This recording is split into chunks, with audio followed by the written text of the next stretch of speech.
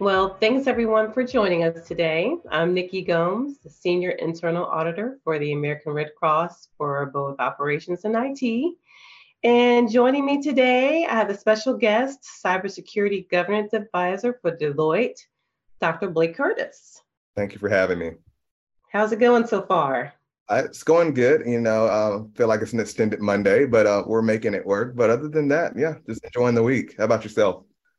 Doing good, doing good. It's Wednesday here, so we're in the middle of the week and making things work as well. Same as you. So I think to get us started, I'd like to learn a little bit more about you. And so if you could tell us a little bit of your background, a little bit about where you come from, your education. Sure, I can do that. So, like you just mentioned, I'm a cybersecurity governance advisor and research scientist. My expertise and focus from an industry perspective is I specialize in cybersecurity auditing, governance risk compliance, privacy, and program management. And then from the scientific lens, I specialize in the science of expertise, is where we reverse engineer cybersecurity expertise. I also specialize in deliberate practice training, memory optimization, cyber psychology, education consulting, and even logic, rhetoric, and grammar, which is applied argumentation. So I do like arguing, but I like to do it scientifically. Where I am actually from a really, really small town, not a lot of people. Do you remember a movie called Oh Brother, Where Art Thou, by any chance? Yes, yes, I Yes. do. Right. Now, what's funny is in that movie, there was a radio station, remember, and they recorded a hit song, and that radio station was called Tishomingo. Tishomingo is a real town, and Is it really? it really is. It's a real town. I was raised there. It's about the size of maybe three or four Walmart supercenters, not big at all. And the population is around about 331, but the running joke is it's probably 330 because nobody goes back to Tishomingo when they leave. So yeah, I grew up real country. When I entered high school, though, I moved to South Haven, Mississippi, in Memphis, Tennessee, and so I resided in Memphis from 2004 to 2014. I actually attended a trade school called BL Hooks Job Course Academy. So I actually flunked out of high school and went to a trade school. And this is where I further explored my passion just for breaking things. I just like breaking things and putting them back together, Nikki. So That's I pretty was awesome, though. right. It didn't matter what it was, if it was a Power Wheels back in the day or a TV. I wanted to take it apart, figure out how it works. And so at Job Corps, I got introduced to CompTIA certifications. So that's how Hmm. I actually got into the career. And that's Wow. right. So that's pretty much how I got into it. Yeah. Who knew? So there's hope for my son. Okay, thank you for telling me about breaking things. So there's hope for him. He's 10. So yeah, I'm excited to see what he's going to do. But that's pretty quite a story, and it's a great story for people in communities like ours and underserved communities to have someone to look at as a role model to say, Right. hey, I can do this. I can do this. And find your passion and find what makes you tick and find, break into an industry that is booming right now. Right. And it's not easy. And I will say, I mean, there was a lot of trial and tribulations along the way. Like I remember studying while working. I was bussing tables at Olive Garden, used to come home smelling like breadsticks every day. And I was concurrently studying for the CompTIA A plus exam. And then I landed my Mhm. first tech job, I think back in '07 or '08, Nikki. So from then on, I would work multiple support, PC repair, and system engineering jobs. And I just really focused on accumulating as much knowledge and experience as I could. And so did that in Memphis. And then I moved from Memphis to Nashville, where I now reside. And my career just took off. So Nashville is a great place to really, really, really mold yourself. Like there's so many different jobs here. And I started to specialize more into systems and network engineering, as well as information security at a place called Mars Pet Care in Franklin. And you literally could bring your dog in to work with you. It was the coolest place That's ever. Right. And so it's still one of my favorite careers. I love the culture over there. I love the people. But I just wanted to specialize more in security. So moved over to Vanderbilt University. And at Vanderbilt, I was a principal security architect, and I was responsible for developing third-party risk management, DoD compliant environments, HIPAA, GDPR, dbGaP, and so forth. But what made me leave the higher ed space was I just saw a ceiling, and I wasn't ready to hit that ceiling yet, being young. So I went into the healthcare field at Cigna. And there I was a global information security and compliance advisor. So essentially the senior manager managing a team, I think it was a team of 5 to 7 individuals, where we were conducting 1,600 application security assessments against the HIPAA security rule and state and federal requirements. Now, the unfortunate part, Nikki, is I was finding it difficult balancing, completing a doctorate degree, managing and mentoring a team, and being present as a husband. So I decided to step down from senior management into an analyst role at Deloitte, and I lost over $30,000 doing that too. But, I wanted to prioritize my education. I was very passionate about my research, and I'm very passionate about my wife. So you got to prioritize the right thing. That's right.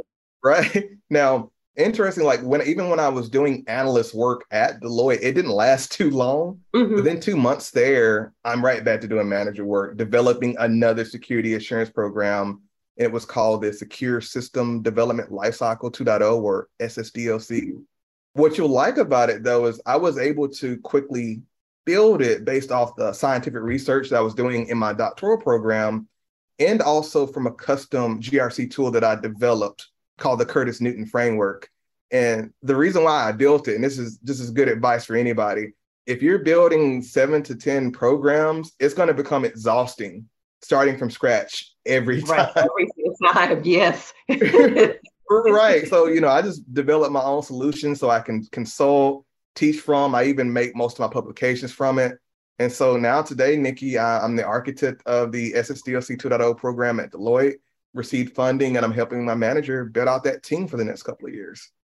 That is pretty amazing. Yeah. So I want to rewind back a little bit, because I'd like to know, how do you go from this young gentleman in a small town flunking out of high school to this driven and passionate person? And I'm speaking for, many people that may be in that position. And I don't know what, you have to have some kind of motivation and something to kickstart yourself, right? And so sometimes it's hard to see that in high school. And, I'm sure as a parent, people were like, what is this child doing? He can't even graduate high school. So what in the world is he going to do in life? And it's hard for people to see through that, right? But, there's always hope for someone. And I just kind of want to understand what contributed to and what kickstarted that drive in you to continue on the path you're on. That's a great question. I didn't really know what I wanted to do when I grew up. I just knew I wanted to fix things. So I oscillated back and forth between the health field, psychology, law, technology. However, I couldn't see myself in white scrubs, first of all, and I would faint at the sight of blood. So not happening. But if I wasn't in tech today, I'd be a cognitive or behavioral psychologist, or potentially a business consulting psychologist. But I think what made me is growing up humble in the small town and country roots. So growing up in a single wide trailer with no more than $300 a month to live on made me extremely humble as a child, but potentially matured me way beyond my years. I even talked like an old man when I was younger, which is kind of funny. But, I grew up picking Purple Hull peas, corn, okra. I used to hunt and fish with my grandfather. So my definition of labor or hard work is going to be significantly different from the people I encounter with from larger cities or who are more financially independent. So I do think that country upbringing has influenced my personality, my work ethic, and you'll like this. I remember my grandfather giving me some really good advice when I was younger. I had a habit of saying, I wish I had this, or I wish I had that. And my grandfather would turn, look at me sternly and say, well, when are you going to stop wishing, wanting, and waiting and actually start working for what you want in life? Because nobody owes you anything. That's right.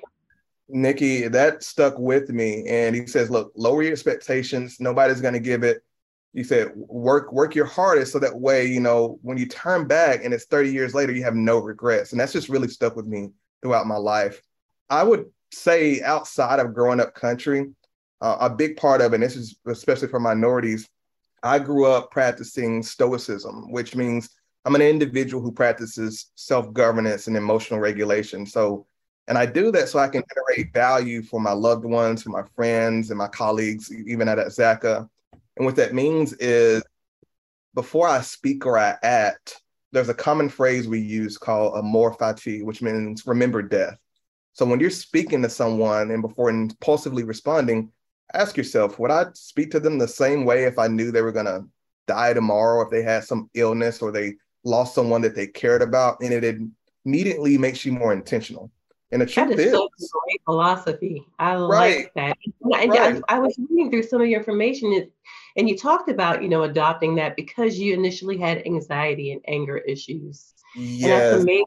You could adopt something to help you through that. I mean, that's such an important trait to have right now, you right. know. Yeah, because we honestly don't know what people are going through, nor do we actually take the time to ask Right. others, what their expectations are from communication. And that's really important to you as a leader. Don't come in just trying to mandate that people act a certain way. You have to create psychological safety and room for failure. And I would prioritize stoicism now because even with my grandfather, even though he gave me really good advice, they come from a different generation that's not as in tune with well-being and mental health like me and you That's are. right. Exactly. That Right. meant nothing back in the day. No, no, it's just Like, like, dust don't it talk off, to stop me, run crying. away. Right. Right. Put some dirt on it, stop crying, get on about your way. That is so true. I like that. Right. Thanks for sharing that. Stoicism and mindfulness is so important in today, even more in today's world, right? So, Right. you know, I appreciate you saying that.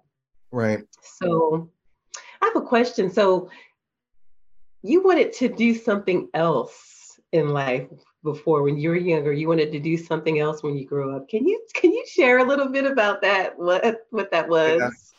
Yeah, I wanted to be a music producer. I wanted to produce music, whether it was going to be theme music or background music for movies. I wanted to do things for training videos. And fun fact is, back in Memphis at Botanical Gardens, it may have been '07, '08. It could have been a little earlier than that. I actually had one of my beats with our band. We opened up for, I think it was Neo, Monica, and Lloyd at the time.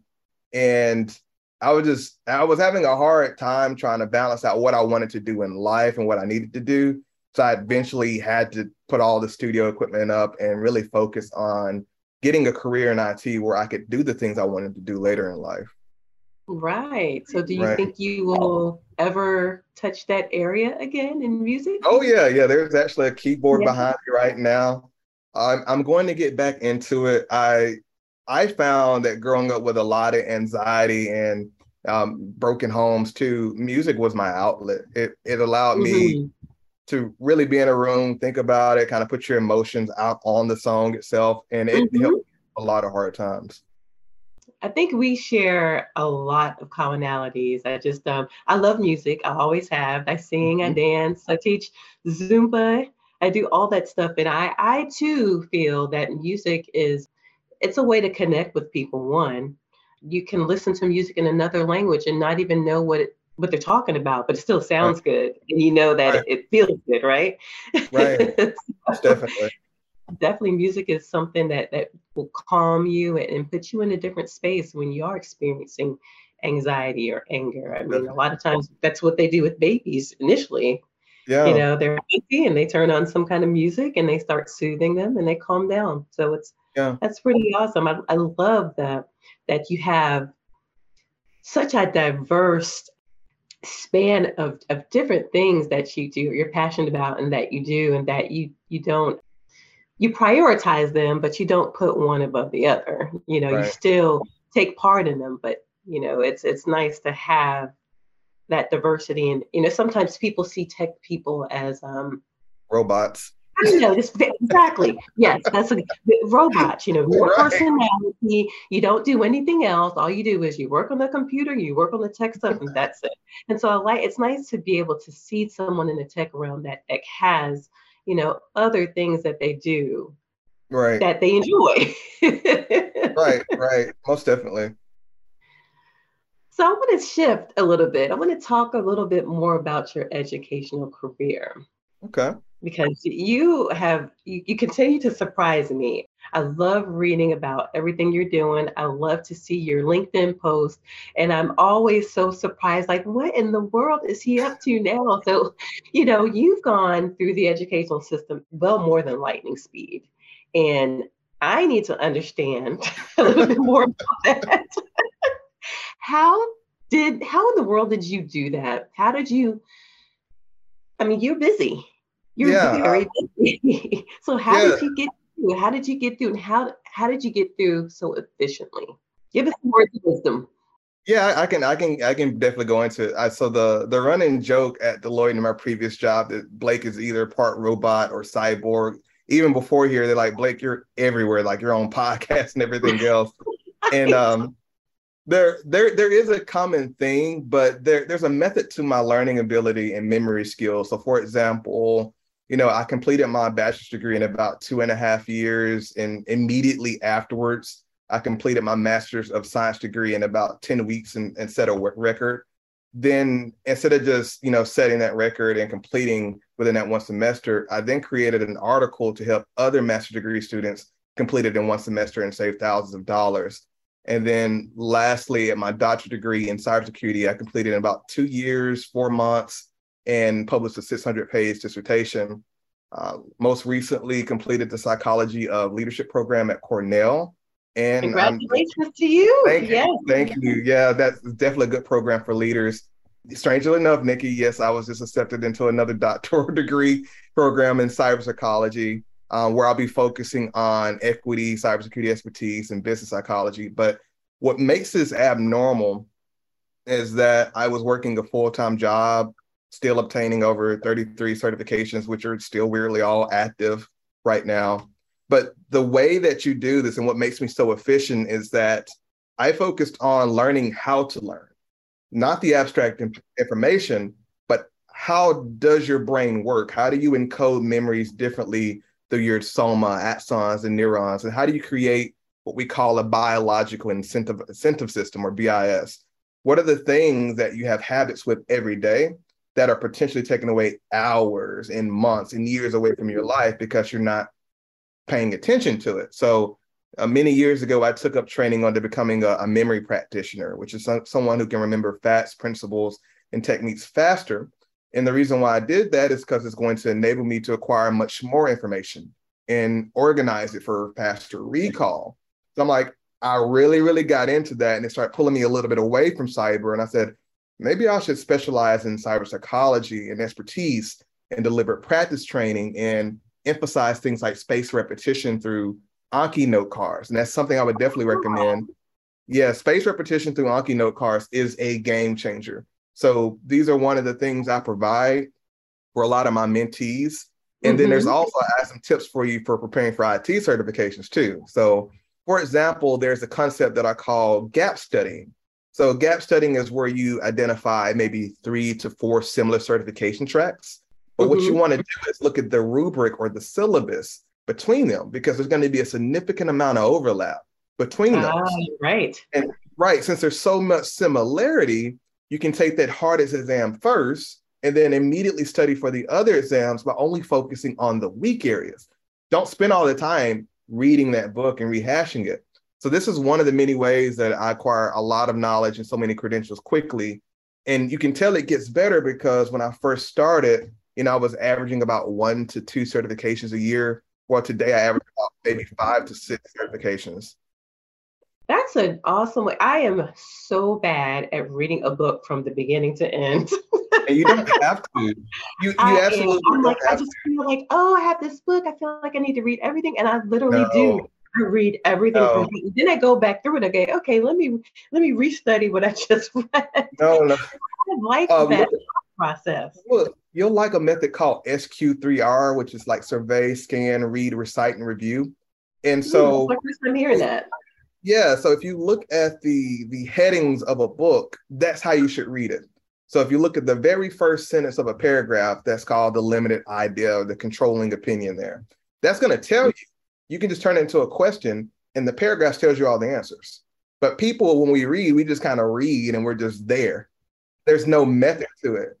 But if you take that first sentence or that heading and turn that into a question out of your book and use the paragraph to answer your question, yeah, you can come up with your whole certification program just like that. Oh my goodness, I love it. You've given me some knowledge to even help with my kids. I'm going to pass this on. You are teaching me some new things here. I'm always enjoy connecting with you. So I'm excited to really be here learning this information and sharing this with the world. So I hope everyone really enjoys this. About your dissertation. Mm-hmm. So you talked about the years of experience fallacy. Mm-hmm. And I had the opportunity to attend your session in ISACACon in New Orleans. So here's where this funny story comes in that I have to share. So I have to tell everyone that I was a volunteer at the ISACA conference in Louisiana. And I'm thinking that I'm going to have another volunteer to help me in the session. And so in walks Dr. Blake. And I'm like, hi, are you my volunteer? He's like, no, I'm your speaker. So at that very moment, I was instantly nervous. I'm like, oh my gosh, I'm introducing this gentleman. He's the speaker. So that is how we initially ran into each other. But I was already, before I even met you, I was already excited to attend this session. And I was so excited. As a matter of fact, we had a little mishap with the volunteers where someone thought they were going to do this one. I'm like, no, this is the one I have to attend. So it was destined for us to meet. Yes. I enjoyed it. I mean, you did a fantastic job, kept me on track. So I definitely appreciate that. Well, I appreciated you even more because, I mean, it was such an interesting session. I mean, people had so many questions. You could tell they were really astonished by your findings. And Yeah. so I want you to get into that a little bit more with us, about your research. Yeah, I can do that. So I started my degree back in 2020, and I knew I wanted to focus on IT auditors' competency. And it was based on what I had been encountering in the field as an engineer, as an architect who was implementing the technology. But what I also found to be odd when I became an IT auditor and started assessing and collecting evidence for those very same technologies. And what I noticed, Nikki, was that even seasoned IT auditors were challenged with interpreting technical evidence, screenshots, configuration, script codes, interfaces, you name it. And because of this, I was able to quickly rise the ranks because my background was technical.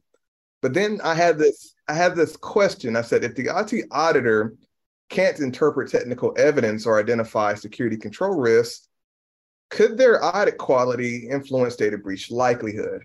Better yet, how does it affect our national security and our critical infrastructure for power, water, banking, and communications?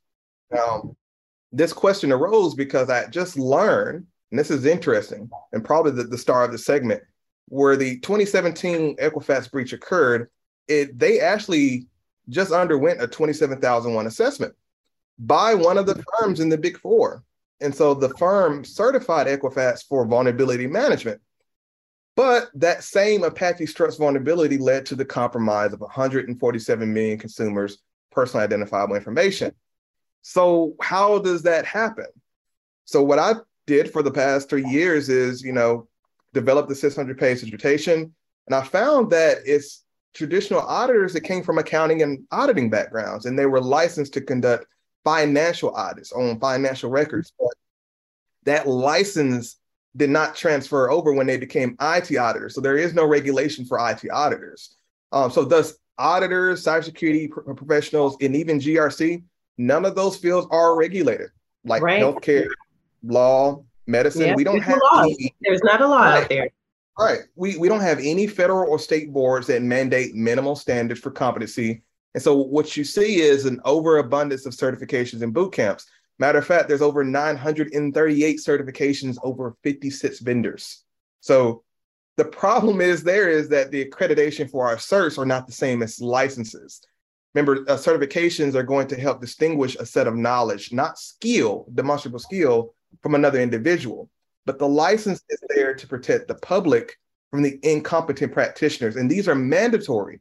Now, what's funny is you don't even have to have a lot of certifications to go out and conduct IT audits or be in the field, but your barber, your cosmetologist, your home inspector, your nurse, and your doctor can't practice without it. It's so strange. So what I did was I said, this is an interesting phenomenon. Where does it start? So it started all the way back in 1956 with the introduction of electronic data processing, or EDP. And what happened at this time is that these accounting machines were becoming mechanized. And so organizations like Haskin and Sells, which was the predecessor to Deloitte, they would reach out to the Institute of Internal Auditors for assistance, because now the concept of reasonable assurance relied on technical competency. So even over all those decades in the establishment of ISACA in 1969, which, fun fact, ISACA was called Electronic Data Processing Auditors Association, or EDA, right?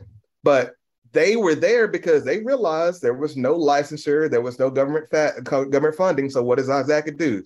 They stepped up. But in the educational system, accounting professors actually refused to introduce technical curriculum.